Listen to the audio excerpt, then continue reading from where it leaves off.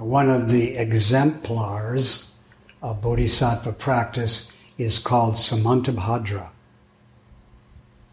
which means universal goodness.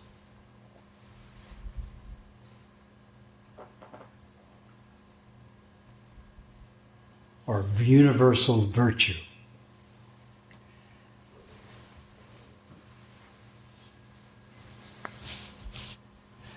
And so we say on a regular basis, Samantabhadra, Bodhisattva of great practice.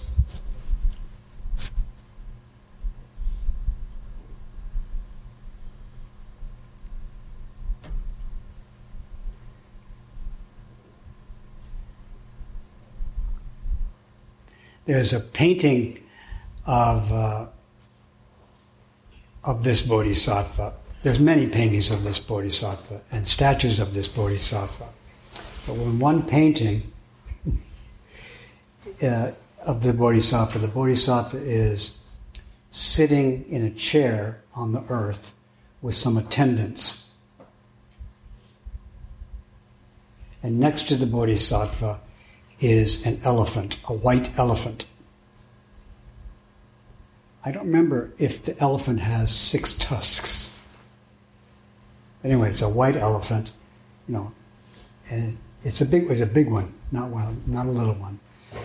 And the elephant is getting washed. So Samantabhadra has brought her elephant to the car wash. And Samantabhadra is sitting.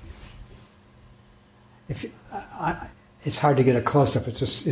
I can't see the face very well. It's small, but anyway, it's usually pictures of Samantabhadra. Samantabhadra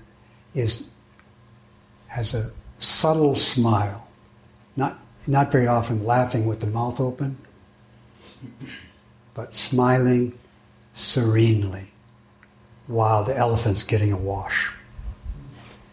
After the elephant's washed and dried, Samantabhadra might get back up and on top, where it usually is. Samantabhadra is usually on top of an elephant. Samantabhadra is a joyful elephant rider. He rides the Bodhisattva practice.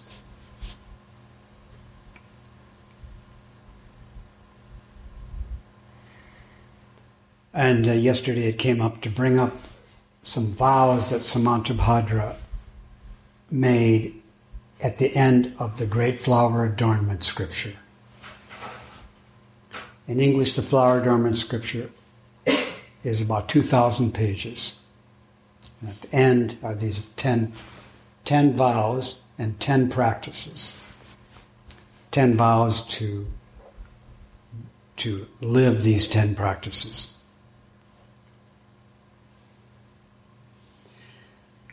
But before I get into the 10, I wanted to prepare you by some remarks. One is that I hope that Royce doesn't find this boring, because he's heard so much about these 10 vows. They were one of the themes of the practice period where he wished he saw. And in that practice period, we tried to coordinate the 10 vows of Samantabhadra with all of the forms of our kind of training program.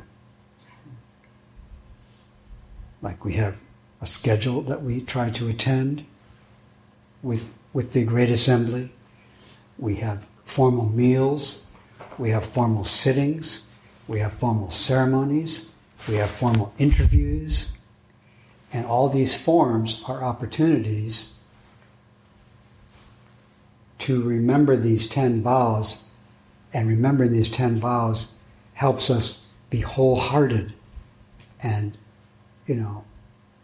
really thoroughly engage these, for example, sitting. So let's just take sitting for an example. So yesterday I talked about sitting, for example. Do you remember? And we have this practice called just sitting. But just sitting means when you're sitting, you're just sitting.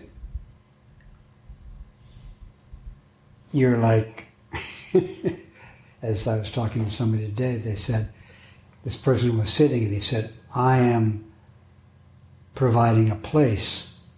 Sitting here, I am providing a place for intimate transmission. So when you sit, you're sitting, your physical posture is offering a place for the intimate transmission of the mind of Buddha. And you're not, when you're intimately transmitting with Buddha, you're not looking for some other transmission. It's not like, well, this is a nice transmission, but I wonder if they have anything better than this. Or what's next? I mean, this is great, but what's next? So when we're involved in this practice of sitting, we don't look for a realization in addition to the sitting. The sitting is the realization of the mind of Buddha. Okay, here we are sitting, but isn't there some mind of Buddha beyond this sitting?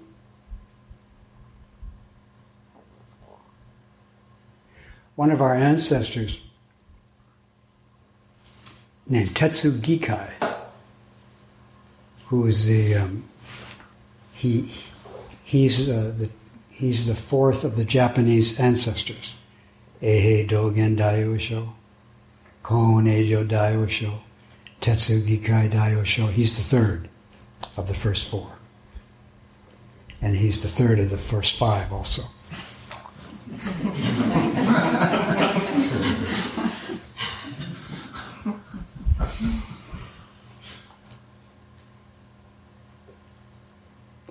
Anyway, he did not believe Dogen. He was Dogen's student, and he loved Dogen so much, but he didn't believe Dogen.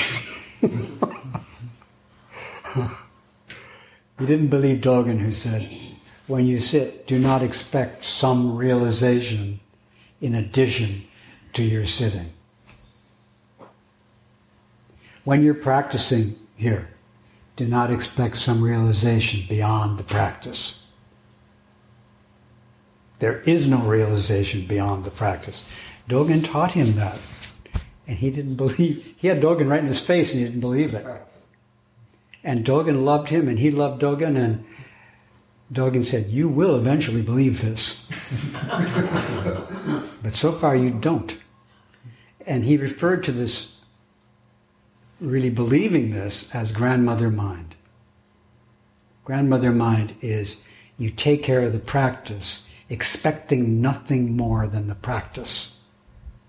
Expecting no great peace and liberation in addition to the practice. The practice is freedom, and the practice is awakening. Dogen taught him that, and he didn't believe it. He didn't say, I don't believe you, but Dogen could tell he didn't believe it. And he was a great student. I mean, he's the third Japanese ancestor. And Dogen praised him. Said, you're just the greatest. But you don't have grandmother mind. You're just the best. And 3 times he told him that. And after Dogen died, Tetsu Gikai confessed to his elder brother, Kon Eijo, when our late master was alive, I didn't believe him. That the Buddha way is none other than our daily life. It's none other than our sitting and our cooking meals and our walking together and our eating together. It's nothing other than that. I didn't believe it. I thought it must be something greater than just what we're doing. It's great, but it's not other. Anyway, that's just sitting. You're sitting and you're not looking for anything beyond the sitting. You're wholehearted. So these 10 vows are ways you can picture what it's like when Samantabhadra sits. Samantabhadra doesn't sit and think, well, where's the enlightenment?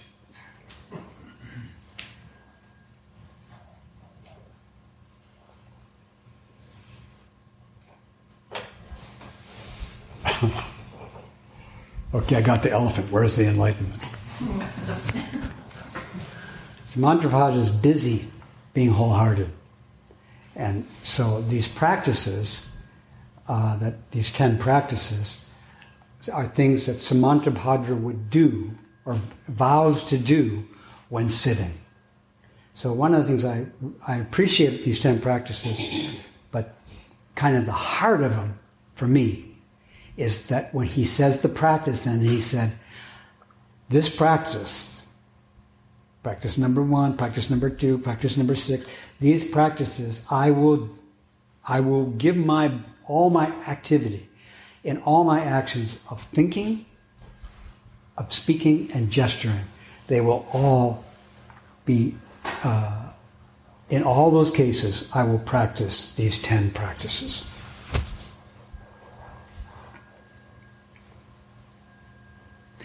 And for example, when I'm sitting, I'll do these 10 practices. But these 10 practices are not in addition to the sitting. But they're given for us to understand what it's like to be just wholehearted about what you're doing. And to be wholehearted about what you're doing, I cannot be wholehearted by myself. I'm wholehearted about my sitting as an intimate communion. So these vows are about communion. They're ways that Samantabhadra is in communion while sitting, while walking, while bowing, while eating, while washing elephants.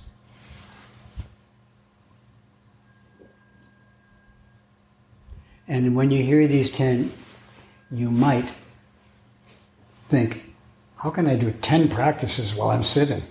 Especially these practices.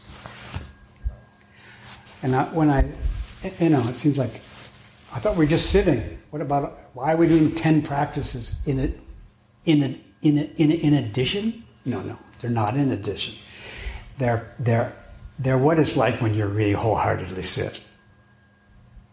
They're not in addition. If you're not in a way, excuse me for saying so, but maybe if you're not doing these 10 practices, you're not really wholeheartedly sitting.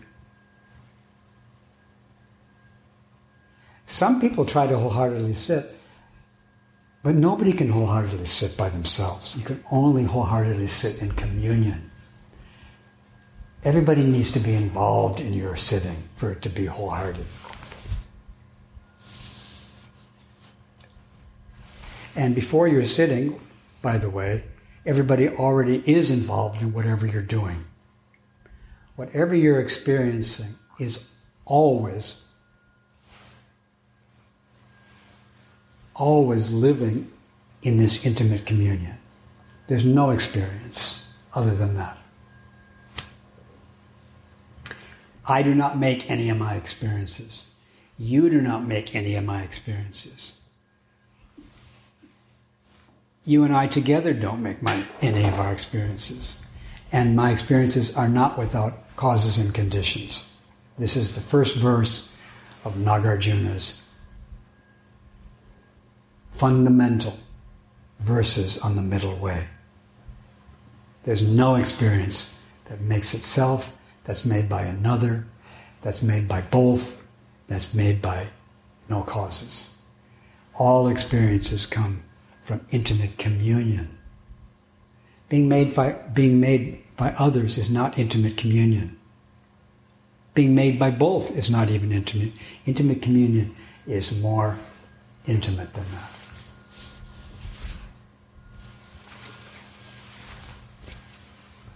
Every experience is the whole universe in transmission with the whole universe, manifesting as an experience. And so again, when I tell you these 10, you might feel like, give me, not too much. But I also thought when we give Zazen instruction, we give like 7 points, 7 basic points of posture. Some people might do 3, some people might do 9, but anyway, basically 7. And when I used to give Zazen instruction, I used to say, well, that's a lot of points to check while you're sitting. And, it might be hard for you to remember all 7 while you're sitting. But you can learn to remember all 7. At first you go like, okay, number 1, sit upright. Number 2, don't lean forward or backwards. Don't lean right or left. Straighten the back of your neck. Keep your eyes open. Put the tongue on the roof of your mouth. Close your mouth gently. Make the cosmic mudra and place it near your abdomen, below your navel, and so on. I would say to people, so if you try to remember these points when you're sitting, you may notice, okay, I'm sitting upright. I'm not leaning forward or backwards, but my eyes are shut. Okay, well, my eyes are open, but my lips are open. My lips and eyes and tongue are the roof of the mouth, but now I'm leaning. I'm not leaning, but now my mudras come apart. Now my mudras together. So it's hard to learn to do all of these different points. But after a while, you just sit down and you're practicing all 7, or whatever it is. But you maybe get there by going 1, 2, 3, 4, 5, 6, 7, whatever. So in the learning process, you maybe forget some of them. But gradually you learn to take care of your posture, and taking care of your posture means you're aware, and you're getting feedback from your body to not lean forward or backwards, right or left, and there's great subtlety to that. To find upright posture, as you know, it takes a lot of work to find it. And when you find it, that means the posture is where you're really comfortable. And then again, to do all this at once, we can learn, but it takes a while. So to do all 10 of these, we can learn, but it may take a while for you to be able to do all 10 when you raise your hand. All 10 when you look at something. All 10 when you say hello. Or turn it the other way. To make whatever you're doing an expression of all 10. Which means to make whatever you're doing expressing the Buddha mind seal. So these vows give us a picture of what the Buddha mind seal's like. And again, whatever we're doing is an opportunity, or it could be a place, for the enactment of the intimate transmission of the 10 practices of Samantabhadra. The intimate transmission of Buddha mind.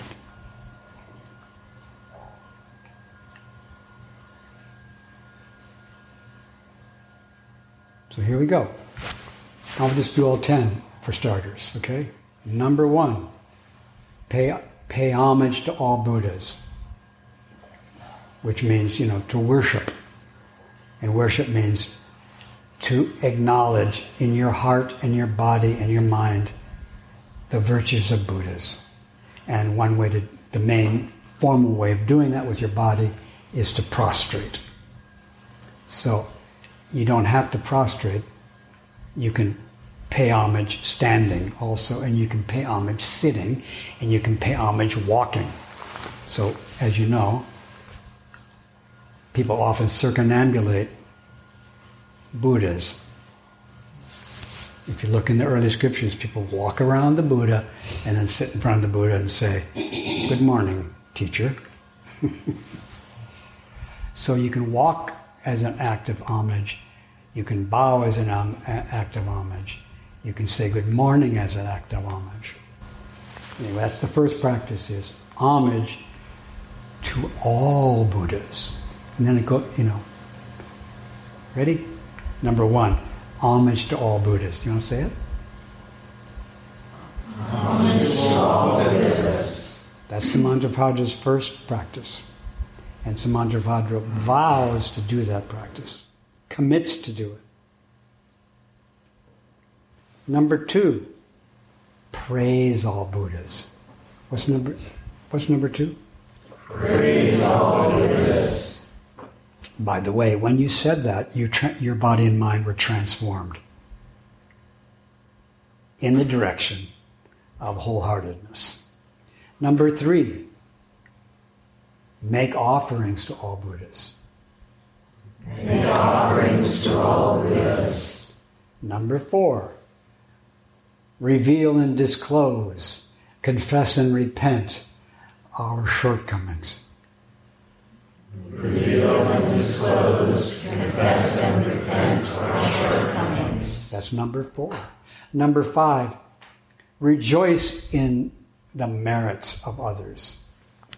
Rejoice in the merits of others. Or maybe let's change it. Rejoice in the merits. Rejoice in the merits of Buddhas. But it's not other. Number 6. Request the Buddhas to turn the wheel of Dharma. Request the Buddhas to turn the wheel of Dharma. Request all Buddhas to turn the wheel of Dharma. Request all Buddhas to turn the wheel of Dharma. Request all Buddhas to remain in the world. Request all Buddhas to remain in the world.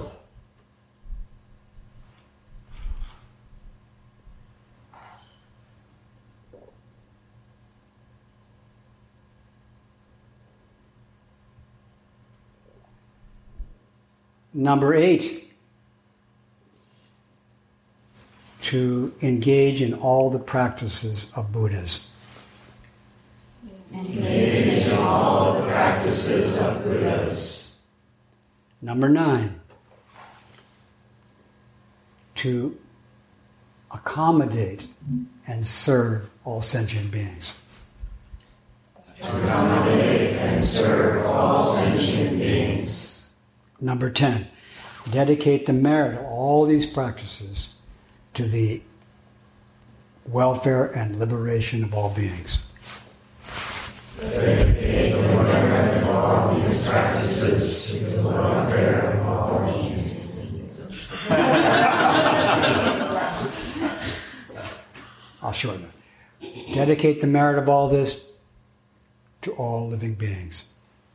Dedicate the merit of all this to all living beings. So at the beginning, we're making all these gestures towards all Buddhas, and then those gestures towards all Buddhas, plus all the other practices, it all goes to all sentient. The merit of all of it, the goodness of all of it, the virtue of all of it, goes to sentient beings.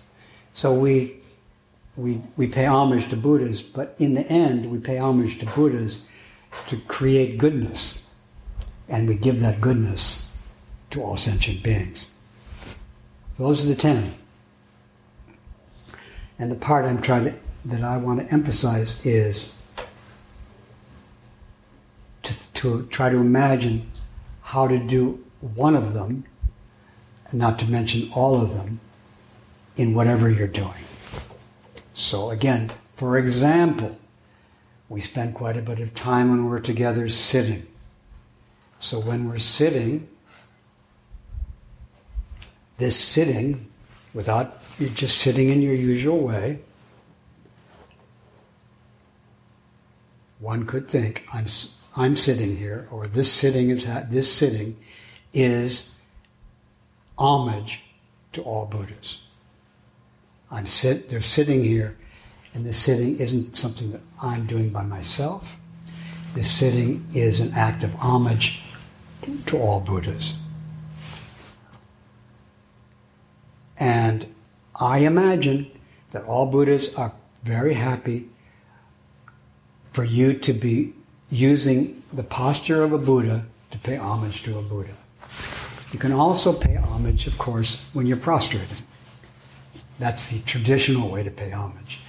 But you can make your sitting a prostration. Just by wishing it, I wish this to be a prostration. I wish this to be an alignment. I wish this to be an appreciation of Buddhas. This sitting. This is an example of what it's like to sit wholeheartedly. That you don't just sit for yourself, and you also don't just sit for all sentient beings. You sit for yourself, you sit for all sentient beings, and also you sit as an act of homage. And you make the act of homage for the welfare of all sentient beings. Because the merit of paying homage to Buddha, you're going to give to all sentient beings. So your homage is for them. But it is homage to the Buddhas.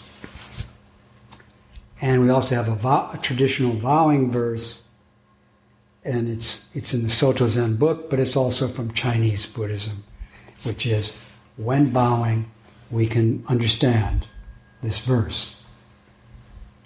The one bowing, the one bowed to, their nature, no nature. Or one bowing, one bowed to, their nature, emptiness. This body, the other body, not two. Plunge into the inexhaustible vow. Realize the unsurpassed way. This is a verse about how to pay homage to Buddhas when you're bowing. But you can also, when you're sitting, this body and that body, not two. This sitting and this and that which I'm sitting for, same nature. And then for all the other activities, like bowing, when you're bowing, you're paying homage, that's pretty clear.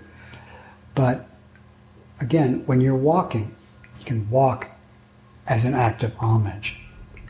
Once again, circumambulating again is clearly homage to Buddhas. But also when you're walking around in the room here, and when you're walking outside, you can learn to remember the posture of wholeheartedness is that what you're doing is paying homage to all Buddhas. And then, again, sitting is an easy one because one of the ways I praise Buddhas who are really into sitting is I praise them by doing what they do. I love to practice what my great teacher practices. So my sitting is praise of the great sitter, and the great sitters, and the great cities. We can also, of course, we don't do this so much in the West, but in Japanese, Chinese, and Korean monasteries, they actually, on a regular basis, chant what's called the jewel crown dharani, which is full of praise for the Buddhas. We don't do that. We're not ready for that, I guess. But they do this elaborate praise of Buddhas.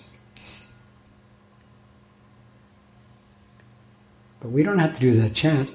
We can just make our sitting and our life together. We can make everything we're doing an act of praise.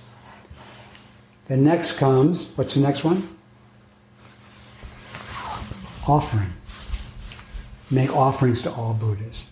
Now, again, in the sutra, they go into detail about what all Buddhas means.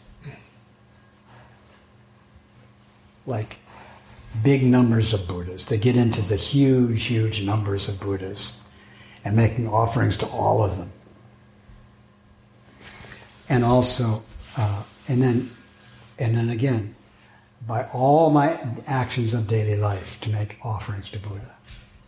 Of course, you make offerings by offering incense, by offering flowers, by offering candles, by offering food.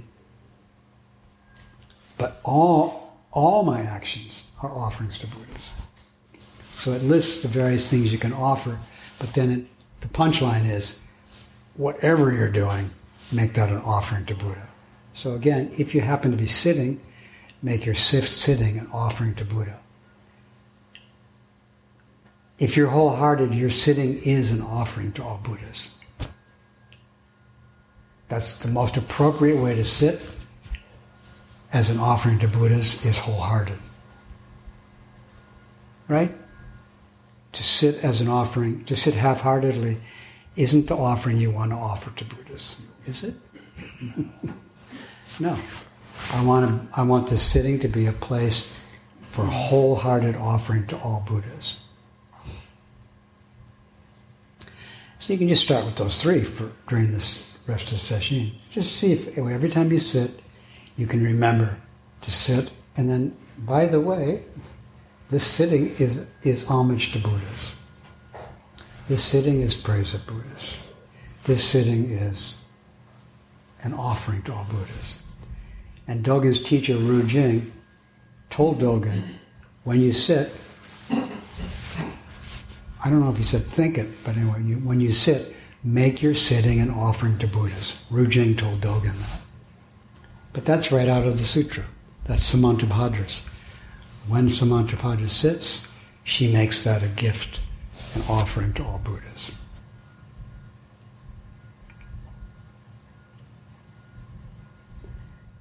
And then if by any chance one forgets to make our sitting an homage, a praise, and an offering, if you forget, if you sit down and slip into like some egocentric view of sitting, well, that's kind of, what do you call it? You could say that's shortchanging Buddha, or that's shortchanging wholeheartedness. It's like shirking the responsibility of being Samantabhadra by overlooking some of Samantabhadra's practices. I forgot. I'm sorry. I forgot to keep my eyes open. I forgot to make the mudra. I forgot to make my sitting an act of homage. That's the fourth practice, is to acknowledge that I was half-hearted. Now again, we're more used to like noticing that we're half-hearted. Samantabhadra's vows help us realize different dimensions of wholeheartedness and also half-heartedness. I'm too big. I have enough problems sitting. I can't also like make my sitting homage to all Buddhas. That's just too much. Okay, I hear you.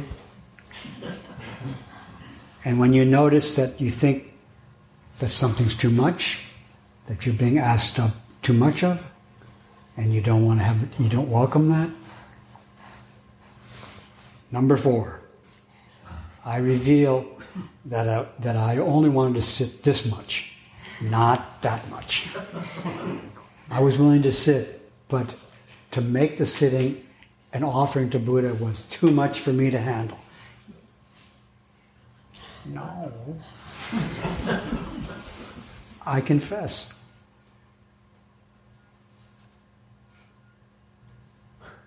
And I'm sorry. And I also understand that past great bodhisattvas and Buddhas, they also had some resistance to being wholehearted. I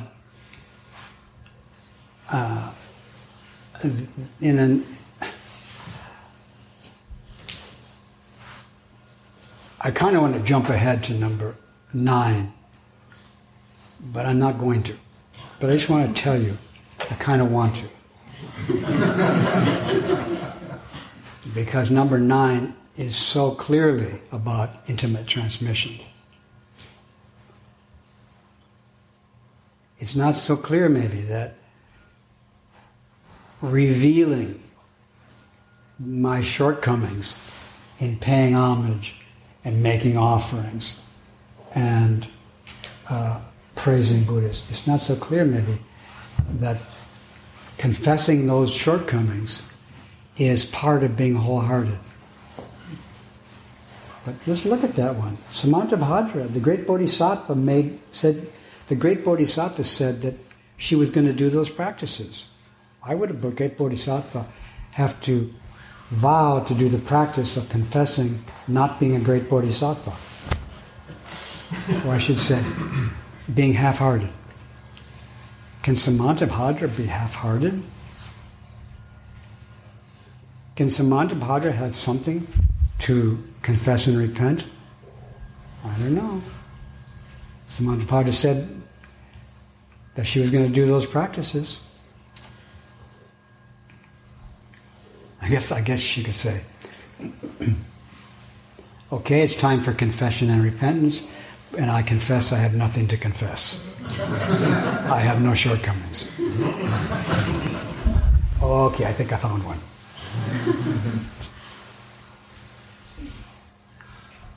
But if I think I have no shortcomings, which is suspect,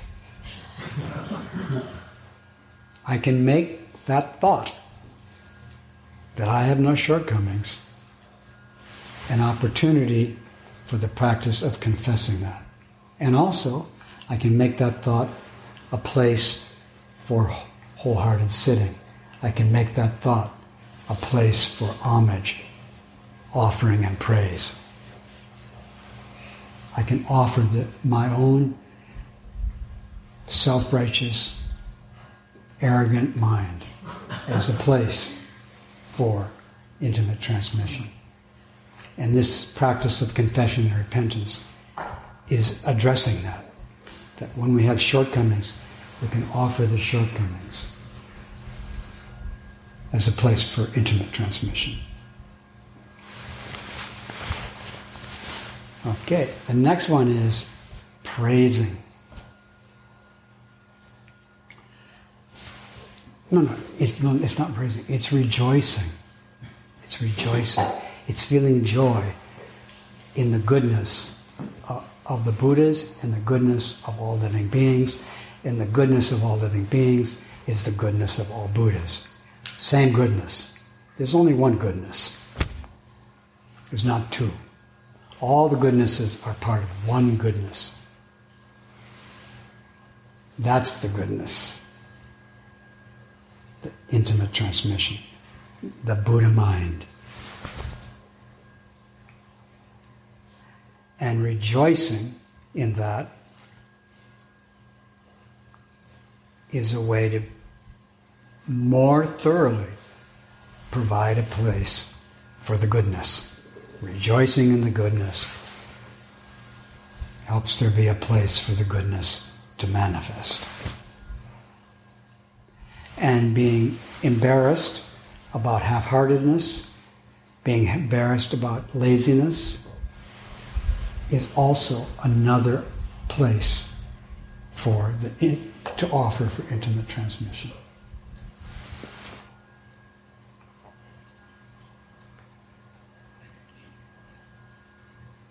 We are now on number 5. There's 5 more to go. And I want to go to number 9, but I'm not going. Because I think this is already a lot, those first 5. And although I really want to go to 9, I also want to stop and see how you're doing with the first 5. Because there's 5 big ones coming. 5 more ways to make our body and mind a place for wholehearted sitting. To make our body and mind a place for wholehearted sitting means to offer our body and mind as a place for Buddha mind, for intimate transmission. So these first 5 are offered to help us understand what it's like to offer our body and mind as a place, as an opportunity for, for the great transaction, for the great,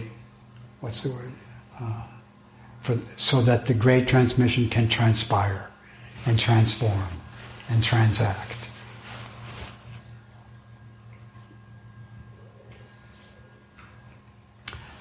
in this intimacy, it's really intimate, but there's lots of transactions going on in the intimacy. It's not like transaction out to someplace else. It's within the intimacy that the transaction is going on. And all of our experiences are actually in this transaction of everything with everything.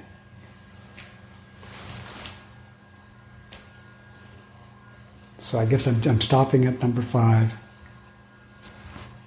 And